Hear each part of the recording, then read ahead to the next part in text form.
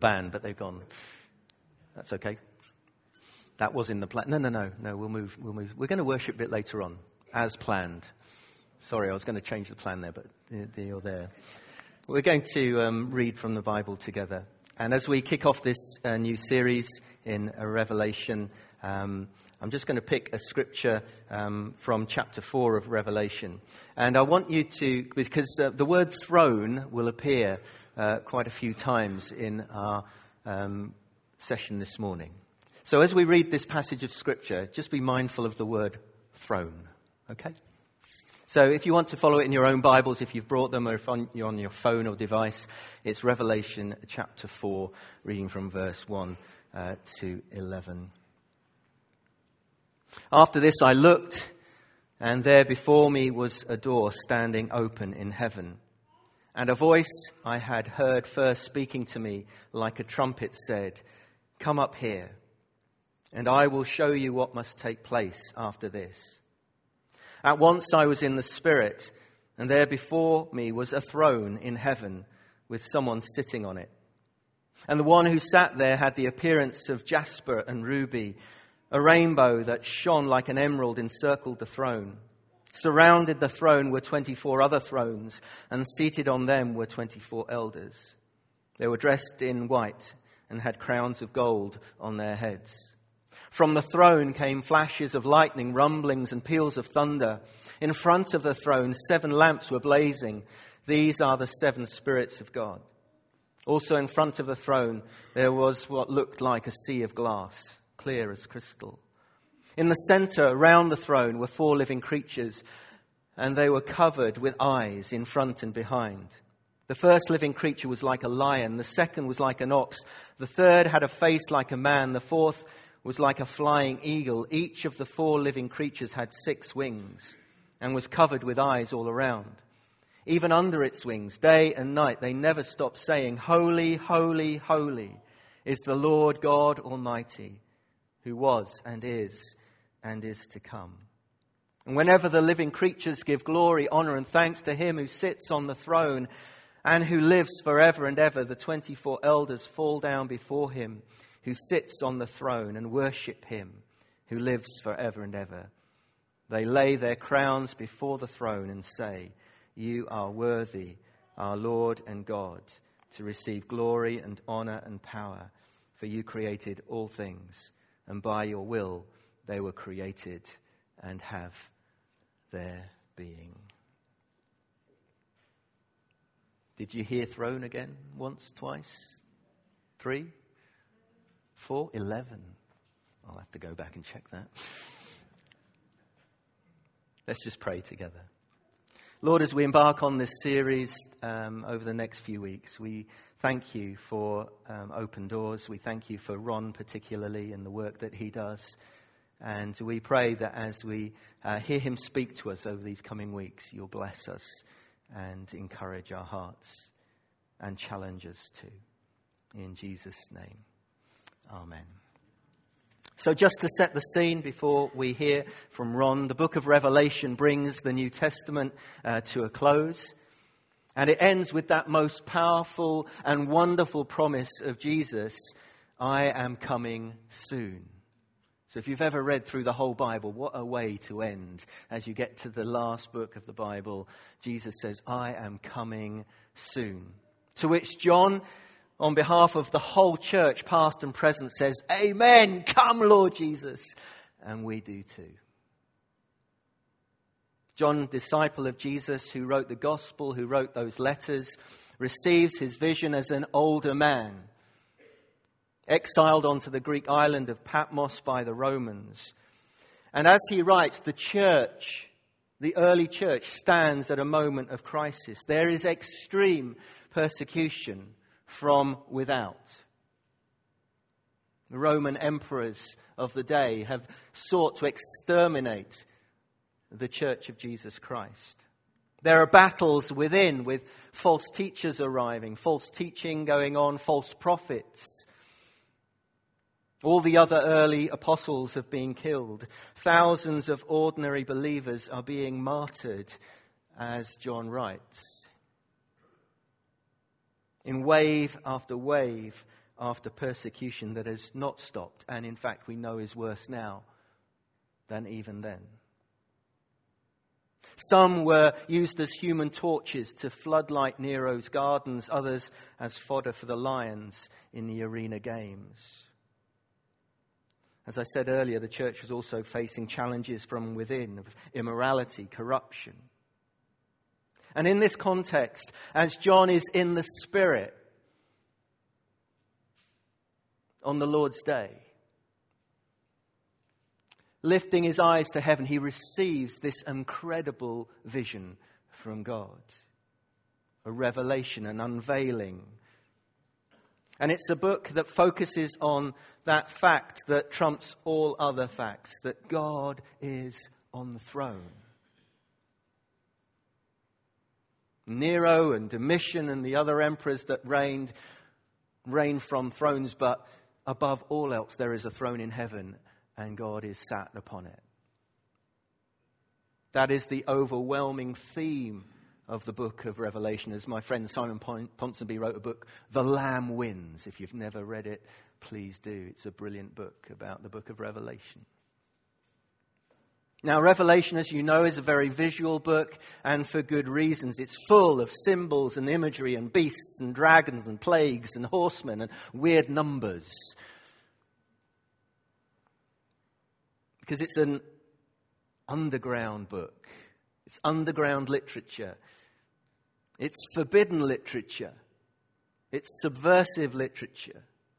If intercepted by the state authorities, they wouldn't have a clue what it was about. But those who heard it for the very first time knew exactly what it was about. And we as God's church know exactly what it's about.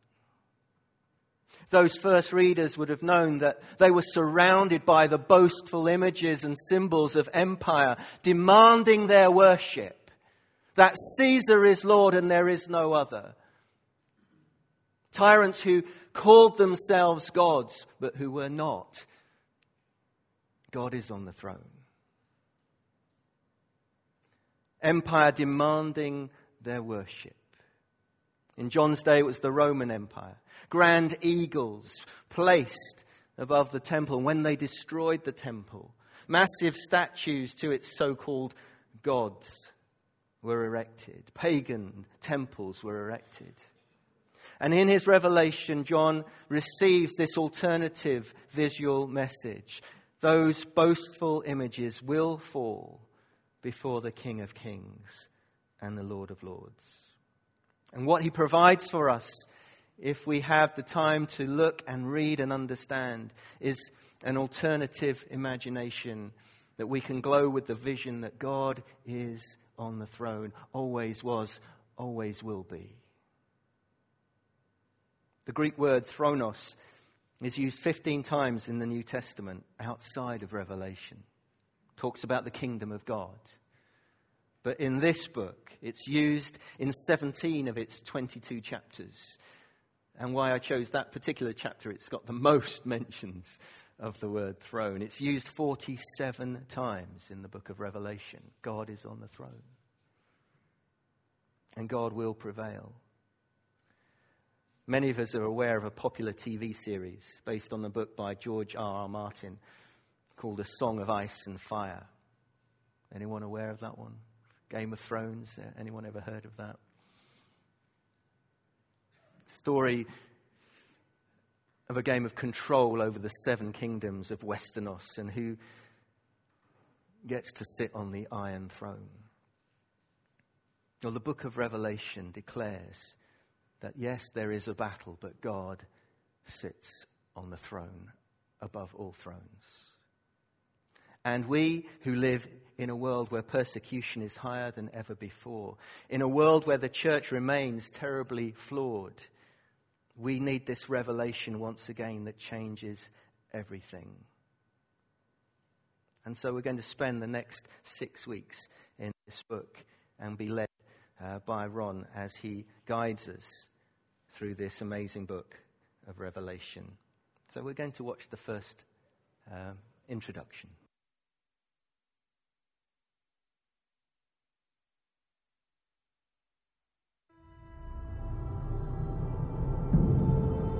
Think of being given a pair of spectacles that allow you to see everything in X-ray vision. There have been a few sci-fi movies along this line, but this isn't fiction. The Bible has books and passages that contain what is called apocalyptic literature.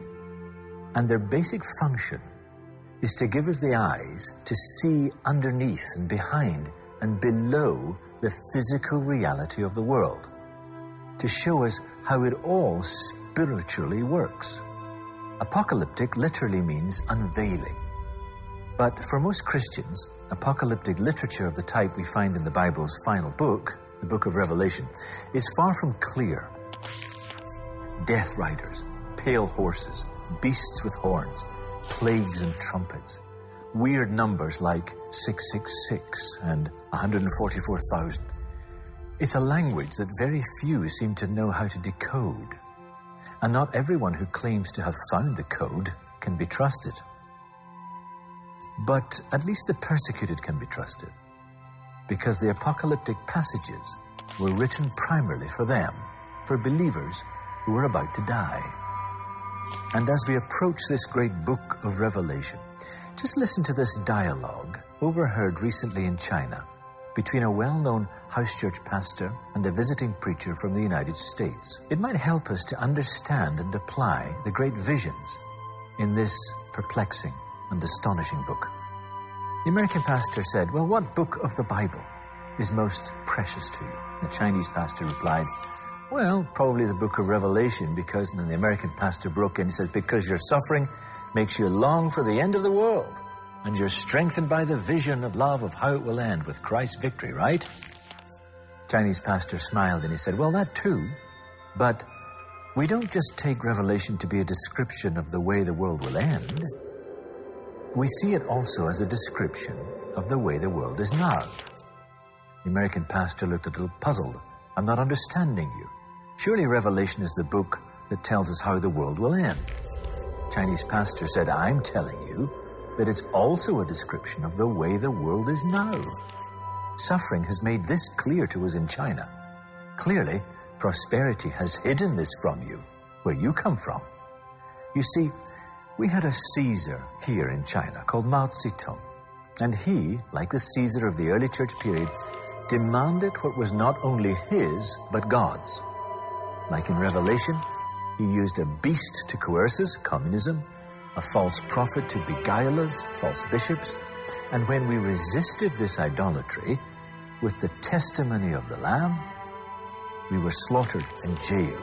So in this way, we saw that Revelation is a description of the spiritual war that always goes on in any society, including yours."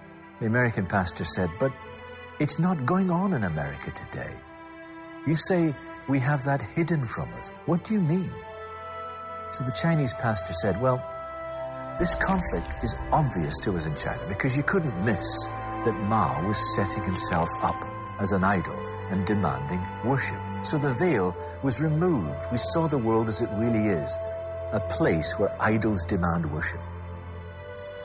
But it's not obvious to those in the West because it takes a more subtle form." And then the American pastor said, "Perhaps it's not happening at all this way. I live in a Christian country." And the Chinese pastor said, "But I tell you, there are beasts or idols in your society, just as much as in ours, and even in your churches. And there are false prophets telling you that this idolatry might even be biblical, and beasts are coercing you. Your beast may not be a person, but an idea." In our fellowship, we had a clever young man who lived with an American family for a while he was studying. The couple were very generous, but he noticed something about them. They were always exhausted. Both worked incredibly hard, though they had plenty of money. 3 cars, 2 homes, expensive club memberships, and as far as he could tell, gave only the minimum to the Lord's work. They never asked him a single question about the Chinese church. And when he left, they gave him an envelope with $20 in it. And he said, "I felt very sorry for them. They thought they were free, but they were slaves. They were dropping from exhaustion. because they felt they had to pursue a lifestyle in order to feel good about themselves. But they never knew that the pursuit of that life had stolen their hearts away from Christ. Do you see what I mean? Persecution is a way of forcing us to bow down to God. But to those who do not have the light of persecution, they don't even see that they're bowing down. That's why we need to listen to the persecuted church. We can give you an insight that will enable you to see the world through apocalyptic eyes and become one of the persecuted yourselves, which is your destiny. Because Christians are people who are called to resist idols. The American pastor thought about this and he said, if what you say is true, then consumerism could be a more effective killer of the faith than communism. The Chinese pastor agreed. You're right. This is what we are afraid of here. Consumerism clutters up life so much that we fail to see the world as it is, full of idols trying to steal our worship from God. We can help you, but you must pray for us also. This is how a book like Revelation works. It's not only about how the world will end, it's how the world is underneath. So the book of Revelation is there to help us see the world with apocalyptic eyes, eyes that see beneath and behind the evil and the mayhem and the suffering and the sorrow, to see a little of the world from God's perspective. Yes, of course, it is a book describing how the world will end, but it's also a book that tells us how the world is now. Like it or not, we are trapped in a place where a great grand game is being played. It's called worship wars. There are forces in the world wanting to steal our worship away from God. Sometimes they are subtle, sometimes they are brazen. Behind it all are forces of evil who are insanely jealous that humans should trust and love God. And what we call history is their attempts to stop us worshiping. The good news, of course, is that we're not left defenseless in this onslaught. We have a part to play, all right, and our prayers are vital, and God is on our side, and history is still His story. Everything is working together, building to a beautiful climax, where we will be with God in a golden city with no temple, no night, no sorrow. But in the meantime, we will learn that winning doesn't always look like winning underneath. It's the Lamb that brings us victory. It teaches us how to believe when the beast appears to be winning. It helps us to see the Lamb on the throne. So this is not a book to fall out with other Christians over. This is the book to see how the Lamb is always winning underneath the chaos, the rubble, the crying, and the fear.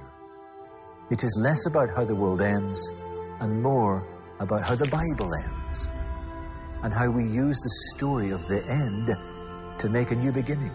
A very wise preacher once said, there are two types of story in the world, alpha stories and omega stories. Alpha stories are the ones we usually tell, the stories of our beginnings, of our ancestors, places of birth, experiences we had growing up. They tell everyone who we are. But do we make as much of our omega stories, which are to do with where we are going? Not stories of origins, but our destination stories. Revelation is our omega story, and we are invited to live shaped by where we are going as by where we have come from. It has been said, once you have chosen your destination chooses you.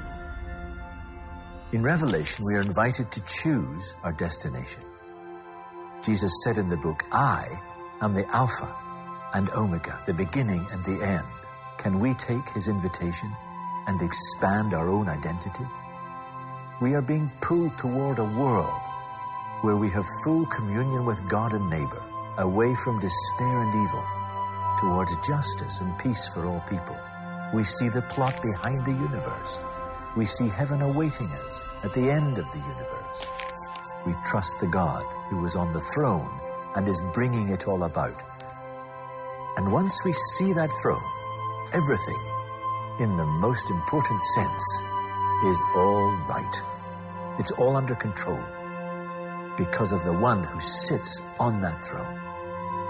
It's going to lead to a more beautiful, permanent, and pain-free world. The one who was, who is, and who is to come. The Alpha and Omega, who is leading us all to a beautiful, pain-free, glory-filled world.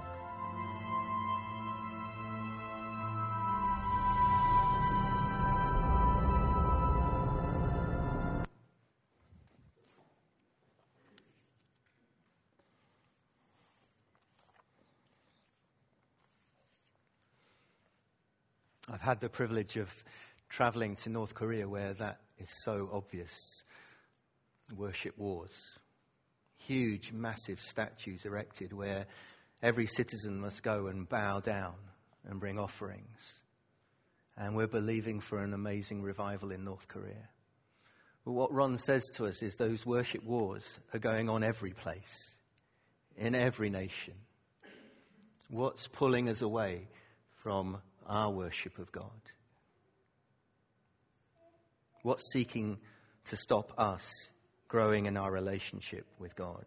What lies have we been told by the enemy?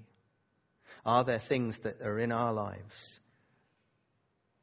that are seeking to cause us to come away from that vision of God on his throne? So we're going to worship in response. I feel that's the best response that we can do to this word this morning, to the worship the one who is on the throne. I'm going to ask the band to come back and to lead us. Let's pray together. I invite you to stand if you'd like to and are able.